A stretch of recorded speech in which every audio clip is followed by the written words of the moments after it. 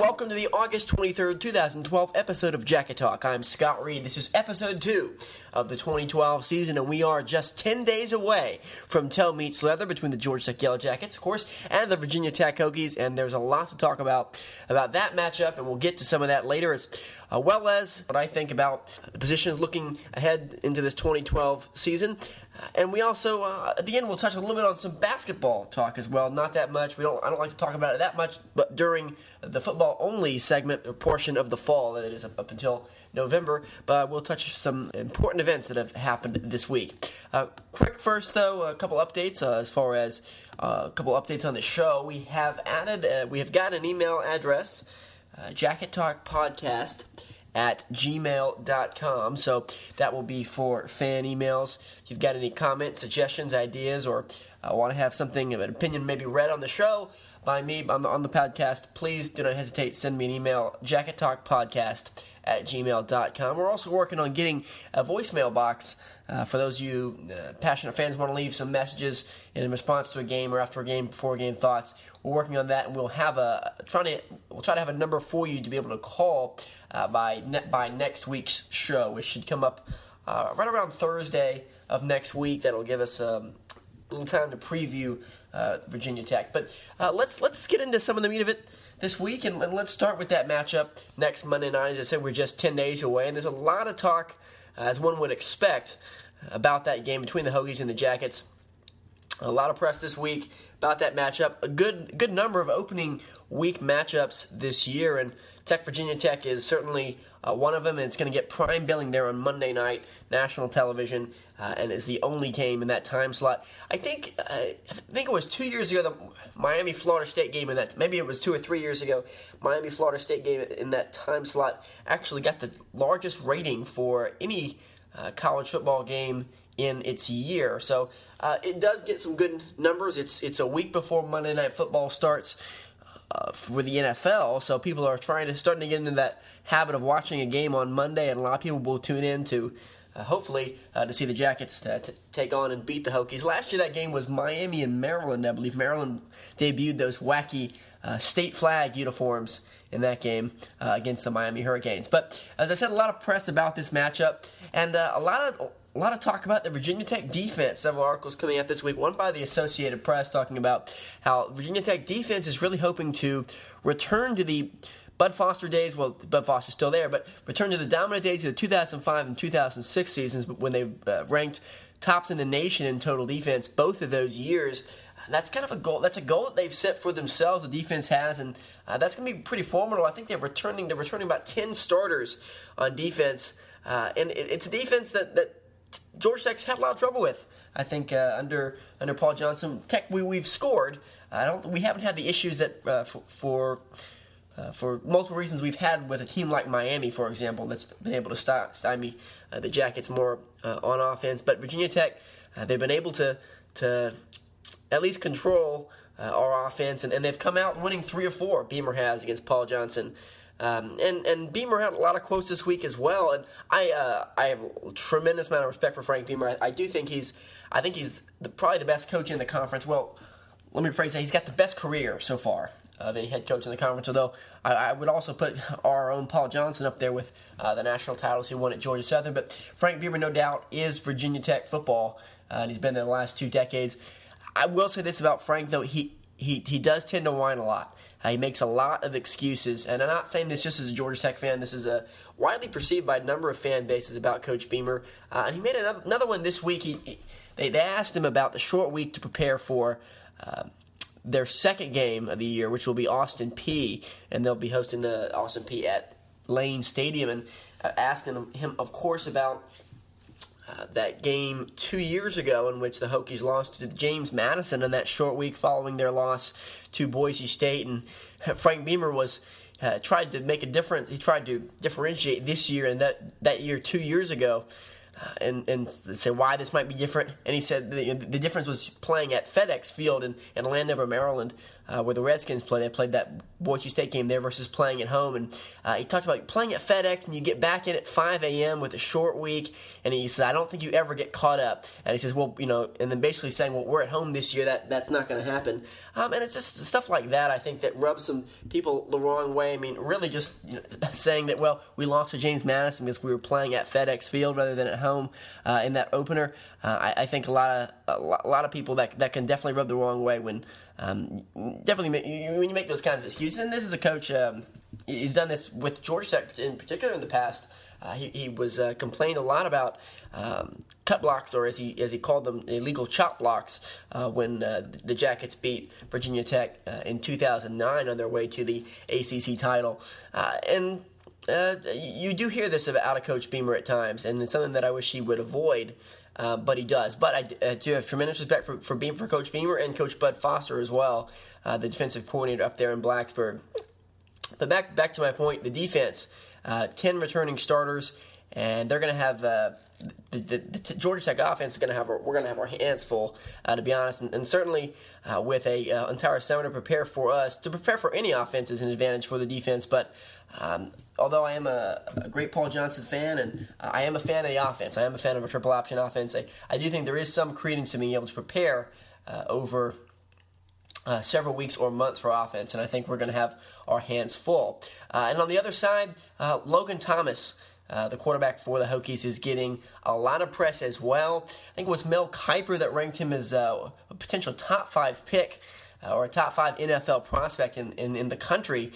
And it's hard to disagree with a guy like Kiper. Thomas is 6'6" as a quarterback, accounted for 30 total touchdowns, 19 through the air, 11 on the ground last year as a quarterback for the Hokies. And he's really just a machine back there. We saw it, unfortunately, in Atlanta as Virginia Tech came in and took that Thursday night showdown with us. Thomas was just unstoppable back there, both with his arm, but more importantly with his legs. And getting behind that offensive line, it seemed like whenever Thomas needed those short yards, in a short yard situation, he just bulled back behind his line, and that quarterback sneak was unstoppable. That's something that, and we'll have a more in-depth preview of this game next week in our episode 3 of this 2012 season of Jacket Talk. But that's something that I'll tell you right now, that if Georgia Tech can't stop, if we can't stop the quarterback sneak, then we might as well pack them and go home, because that last year was an absolute death knell for the Jackets. Just a simple quarterback sneak. A little bit reminiscent when I was watching that game last year, just an aside, of the Woody Dantzler 2001 Tech Clemson game, which I guess I was a boy about 11, and I was in the stands, and that still ranks up there in the top 3 or 4 or 5 toughest losses for me as a Jacket fan. But just I was able to just think about that, drawing some parallels between those two games. We were unable to stop Dantzler on the quarterback draw that game 11 years ago. That was Ted Roof was the defensive coordinator then, and everyone in the stands, everyone in the stadium knew what they were going to call. The Tigers were going to call a quarterback draw, and they did, and it was just automatic every time. Felt like that last year with the quarterback sneak lining up under center for Logan Thomas, and that's got to be priority really number one for Tech on defense, is just stop Thomas from advancing the ball himself. But anyway, a lot of talk about that, and it will get good billing, as I said, as that ESPN Monday Night Showdown.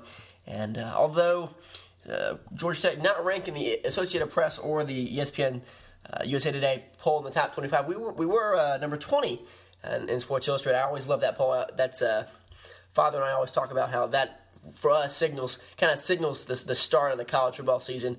Is two things. Number one, used to be fan day, going to. That was a bigger deal for me when I was younger, but going and seeing all the players and getting autographs, and things like that. That was indicator number one of the college football season. Number two, the indicator of the start of the football season was the Sports Illustrated issue. So I always used to love looking at those polls, and we were 20 in that poll, but unranked in the two official polls. So I think that may take a little bit of the hype off the matchup, as what ESPN would say about the matchup, but it will certainly get a lot of viewers, and it's a great chance to show the nation what we can do with this offense and what Coach Johnson can do with this Georgia Tech team in the ACC. But let's move on. We started last week in our first episode of Jacket Talk going through the position groups. We went through position battles for quarterback, offensive line, and B-back. And we're going to continue today. We're actually going to do 4 groups.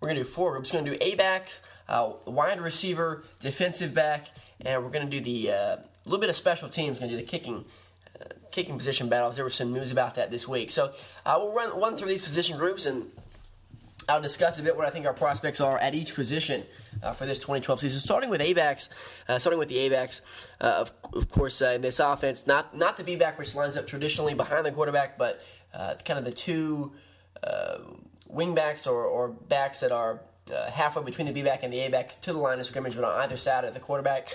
And one of the A-backs will be filled, barring injury, by Orwin Smith, the senior, from out of the state of Alabama.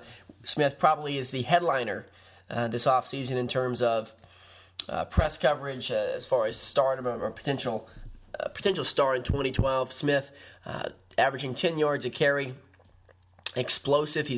Has made some headlines by proclaiming that he wants to be the all-purpose yards leader in college football in 2012. And I say more power to you, Orwin. Go for it. I mean, it's certainly a lofty goal, but you've got to aim high. And Smith is going to be a player. He's going to be a great player for us this year, as he was last year, in my opinion. And he's not only a great runner. We've seen his speed, seen his shiftiness, but a great pass catcher as well. And this A-back position that we're talking about here, I think, going to be very important how they step up in the passing game, not only in the running game, but the passing game as well, because, as I'll talk about when we move to the wide receiving group, we have Georgia Tech has not a single receiver, returning wide receiver, has a pass catch to his name.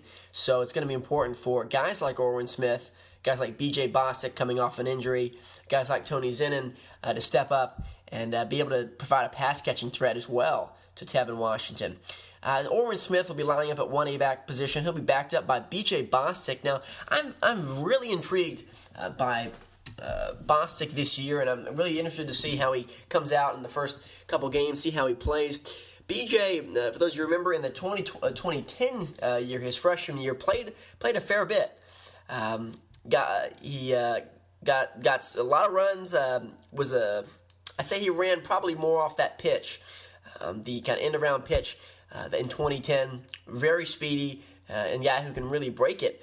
But last year, out for the year with an injury that he sustained in summer practice, so we didn't get to see any of BJ. But we will see him this year backing up Orwin Smith. That's a guy that can, when replacing Orwin for spells, can really do some damage on the defense. Zennon will be third in that first A-back position, behind Bostic and, of course, behind Smith. Tony, he did catch 3 passes last year. He burned Middle Tennessee State down the sideline, I remember, in game 3 or 4 of that 2011 campaign. Tony, really small, but perhaps a lot of players and coaches say he may be the quickest guy on the team. Really at that A-back position. And I'll go over the other A-back position as well. Robbie Godai, he had just two carries last year. This is coming in 2012, and he's one of those guys I talked about it last week. That when you look at summer practice reports, what do you look for?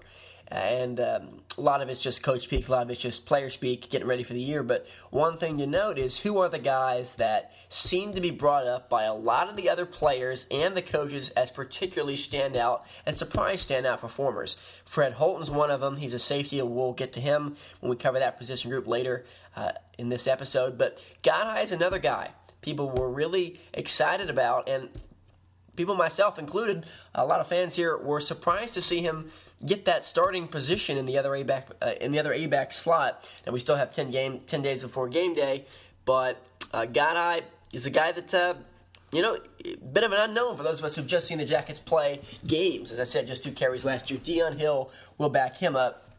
Bottom line with the A-back position, A-back group, we've got a lot of versatile guys. We also, I think we've seen Chris Jackson play there in the past, but they moved him to wide receiver. But still, we're trying to replace Roddy Jones, who graduated last year. And I think the A-back position, we have a lot of more than capable guys, led, of course, by Orrin Smith. Moving on to wide receiver, this one is a pretty big question mark. As I said earlier in the show, we do not have a single returning wide receiver with a catch. Nobody's caught a ball in game action as Tech lost Stephen Hill last year, the NFL draft drafted by the New York Jets. Good luck to Stephen this year, but we're left without our leading pass-catching threat. And so we do see a lot of reports about 4 guys in the mix, a wide receiver. Jeremy Moore, Darren Waller, Jeff Green, and Chris Jackson, who I mentioned earlier. Moore and Green are slated to be the starters right now. I think Darren Waller is a guy who can step in, from what I know, from practice reports and the fact that he's 6'5", I think is really going to be key for these Jackets. Tech needs to be able to have some semblance of a passing threat. I think we saw that was a big difference between the 2009 and the 2010 Jacket team. Of course, 2019 winning the ACC title, in large part because of the play of Demaryius Thomas, who went on to now be starting for the Denver Broncos. But Thomas, although he didn't have the number of pass catches that a lot of the better wide receivers in college football had, he was able to bust through with some big plays and really provide a threat for Josh Nesbitt back there. And when he went, I think that defenses were able to more key in on the run. And that was one big difference why the 2010 offense was not as prolific as the 2009 one. And you've got to have that threat not only for just more of a little bit of a balance on offense, but to pull some guys away on defense so they don't pack the box, so they don't simply sell out and go for the run. And it will be important for A-backs to step up, like Orrin Smith in terms of pass catching. But very intrigued. I'm very intrigued about Darren Waller, Jeff Green, and Jeremy Moore, and we'll see how they progress. I wish I had more to say about these guys. I really don't, other than seeing them block in game action. Basically, I don't have that much to say, but I'm sure we'll, as fans, be able to pick out some guys who may be game changers as soon as game 1, of course, against the Hokies. Let's continue on. Our third position group will go over today, the defensive backs. Now, this is a strength, but it's also a question, I believe, with the situation of Lewis Young. Those of you who followed this Jacket offseason know that Lewis is in the middle of a 2-game suspension for selling his ticket to the Tech Georgia game to a friend last year, which is against NCAA rules. It's a 2-game suspension. He was suspended for the Sun Bowl, lost to Utah, and the second game he'll be serving will be the Virginia Tech season opener. He's also hurt, apparently. That was kind of under wraps. No pun intended, as his arm is also under wraps. But it was kind of kept quiet, I think, by coaches, and the media didn't really pick up on it until last week. Lewis also has a broken arm, but apparently the cast is off, and he could be back as soon as the Virginia game, which is Game 3 of this 2012 season. And when you consider he's going to be suspended for Virginia Tech anyway, simply having him out for Presbyterian, knock on wood, may not be that big of a deal. But a bit of a question going into Game 1. Still, though, it's a strength, I would say, for this team and for this defense. The 2 cornerback positions so far, it looks like in one slot it'll be Jamea Thomas, who, in my opinion, is really the top baller on this team, really the biggest playmaker on defense, I think, in terms of just in style and athletic potential, especially since, unfortunately, Julian Burnett, we lost him to a career-ending injury in the Sun Bowl. But Thomas had a coming-out party in that big upset over top 5 Clemson last year with 2 interceptions. Jamea, though, the question about him is really getting him the reps. I think he's certainly quite a player, an athletic guy. He can hit, really good hitter for a defensive back, but pass coverage so far, man to man, just in terms of just me watching, his pass coverage has not been necessarily what we want in terms of every down. And I think that's part of the reason that he only started 3 games last year and was in and out of the ball games a lot in the 2011 season. But expect to see him more this year, and I think that's definitely a good thing for this Jacket defense. He'll be backed up by Lewis Young, who I think they're going to, with both of them when both of them are healthy, I think they're supposed to more platoon in that corner spot. But we'll see. And then the second quarterback position, we have Roderick Sweeting, who is another one of those guys who is being mentioned by a lot of coaches and players as really having a great offseason. And now coming into his senior season, Roderick out of Locust Grove, Georgia, was 5th last year in the ACC in pass breakups. He did have 3 interceptions, and Rod, I think, is going to be a shutdown corner this year, and really looking forward to that because we haven't had really that big of a shutdown guy at cornerback, I think, since Morgan Burnett, although he also played a lot of safety as well, but switched those two. So Sweeting at one corner, Thomas and Young platooning at the other cornerback position. Jamal Golden out of Wetumpka, Alabama, the same high school as Tevin Washington, actually. That will be backing up Rod Sweeting.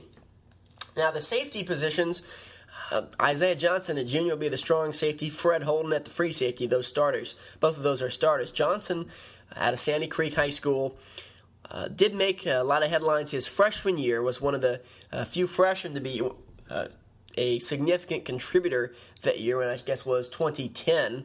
But and last year was very solid as well. He was second on the team in tackles to Julian Burnett. He had Johnson had 78 tackles, and he did make third team All ACC. He had a few interceptions as well, including that big interception return for a touchdown that locked up the game up there in Raleigh, the win over the NC State Wolfpack. Johnson, really looking forward to seeing him on the field again in year 3 of his career down here on the flats. And I think a good guy, good hitter, and a good defender as well, a good guy in pass coverage. Fred Holton is supposed to be, just from what we've heard this offseason, just a great physical specimen, good guy in pass coverage, and an even better hitter. And as a free safety guy, coming over the top like that, and it's certainly an asset to get in the minds of wide receivers trying to cross over the middle or going deep. Holton, kind of a small guy, I think weighs just about 200 pounds. It's small, of course, small for a defensive player, I guess, in the ACC. Not small in terms of daily life. But Holden is supposed to be really strong, great bench press numbers, great power clean numbers, great upper body strength. And we missed him last year. He was out for the year with an injury that was sustained in the preseason. And I think he's going to be one of those guys that you say, wow, where had he been? We're really excited to see him here in 2012. So the secondary, as I said, is a strength, although word is still out on how the Lewis Young situation will affect this secondary. And I said this in the first episode, I don't talk about recruiting a lot. I don't go into kind of the soap opera that these days that is a lot of high school and college recruiting.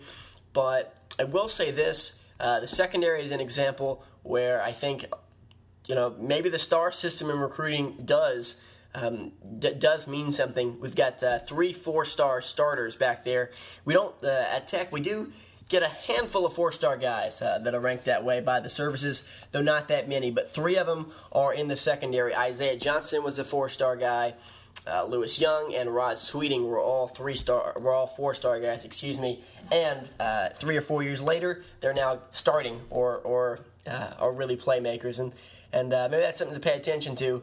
That when the Jackets do get a guy that's really ranked highly, it is going to mean something.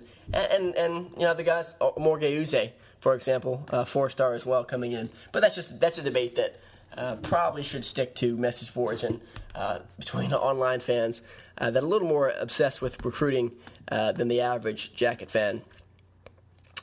But that actually, I was going to say that about does it. But I decided to add one more position battle because some news was announced this week, and that this is the kicking position. And the news that came down from Coach Johnson was that David Scully will be getting the start at kicker, both performing the kickoff duties and kicking extra points and field goals. Now, last year, Justin Moore was the principal guy doing extra points and field goals, 56 for 56 on extra points. That was a school record for the most extra points in the year. Although that's a little misleading because that's mostly because we scored a lot on offense and he just converted the extra points. But Moore, I think, a bit inconsistent at times. Just 11 for 17 on the year last year, 8th in the ACC in terms of field goal percentage. He was 8 for 10 inside the 40-yard line, but just 3 for 7 beyond 40 yards. And you could tell that this was really hampering, this was really weighing on the mind of Coach Johnson. You saw Moore pulled once in the Sun Bowl for Scully. Now, Scully missed a 48-yarder that would have won the game in regulation.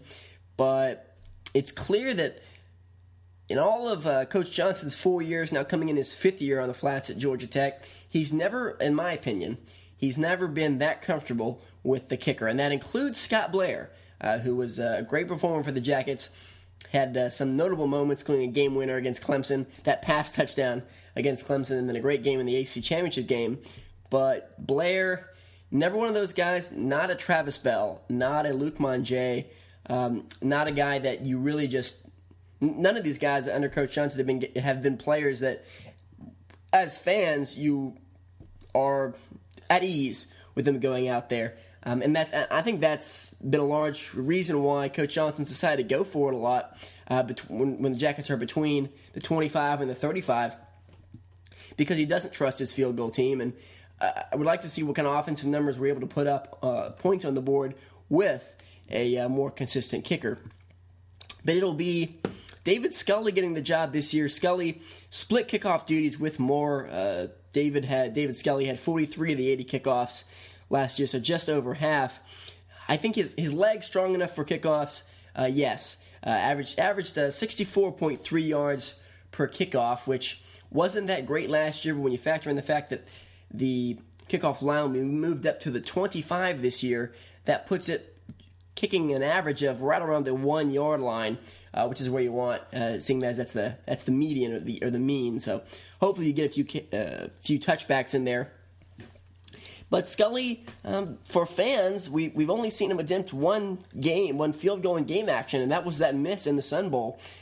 So bit of an unknown there on special teams. But the good news is he beat out the known quantity, which was Justin Moore.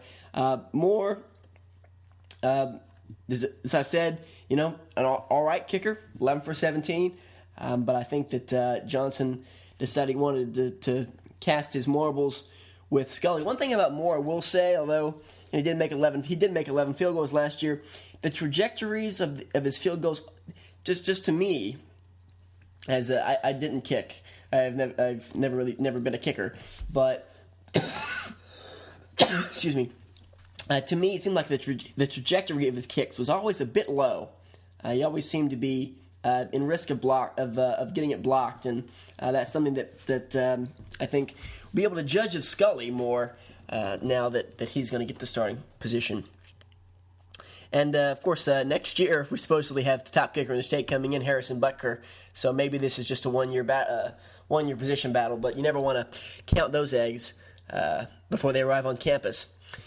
So that does it for football news for the week. I do want to touch a bit on basketball, and this is not basketball season, and we're all, of course, 100% or 98% focused on the football season opener at Virginia Tech on Monday. But really great, heartwarming news coming out of the Tech campus this week.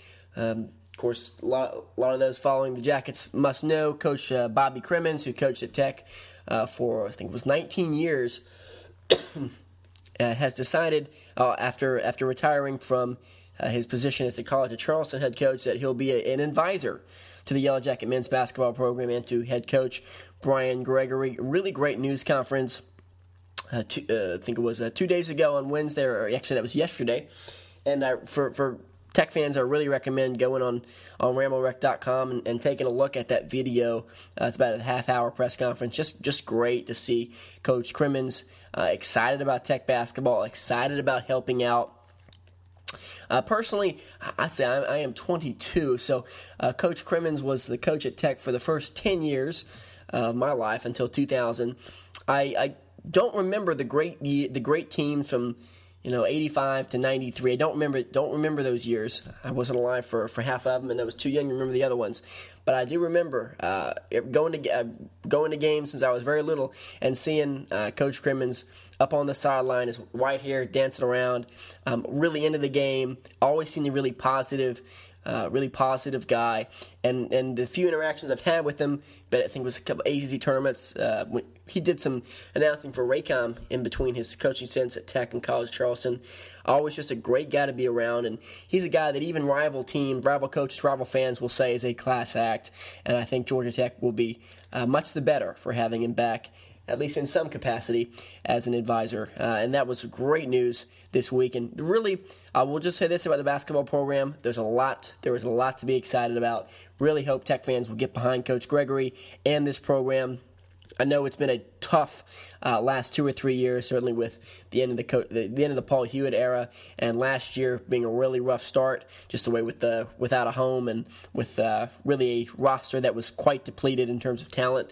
But as I said, a lot to look ahead to, not only with the new arena opening this year, but with the recruiting that Coach Gregory and his staff have been doing. I really think that Tech is on the way up in terms of basketball. But we're just 10 days away from the season opener for football for the Jackets and the Hokies on Monday night.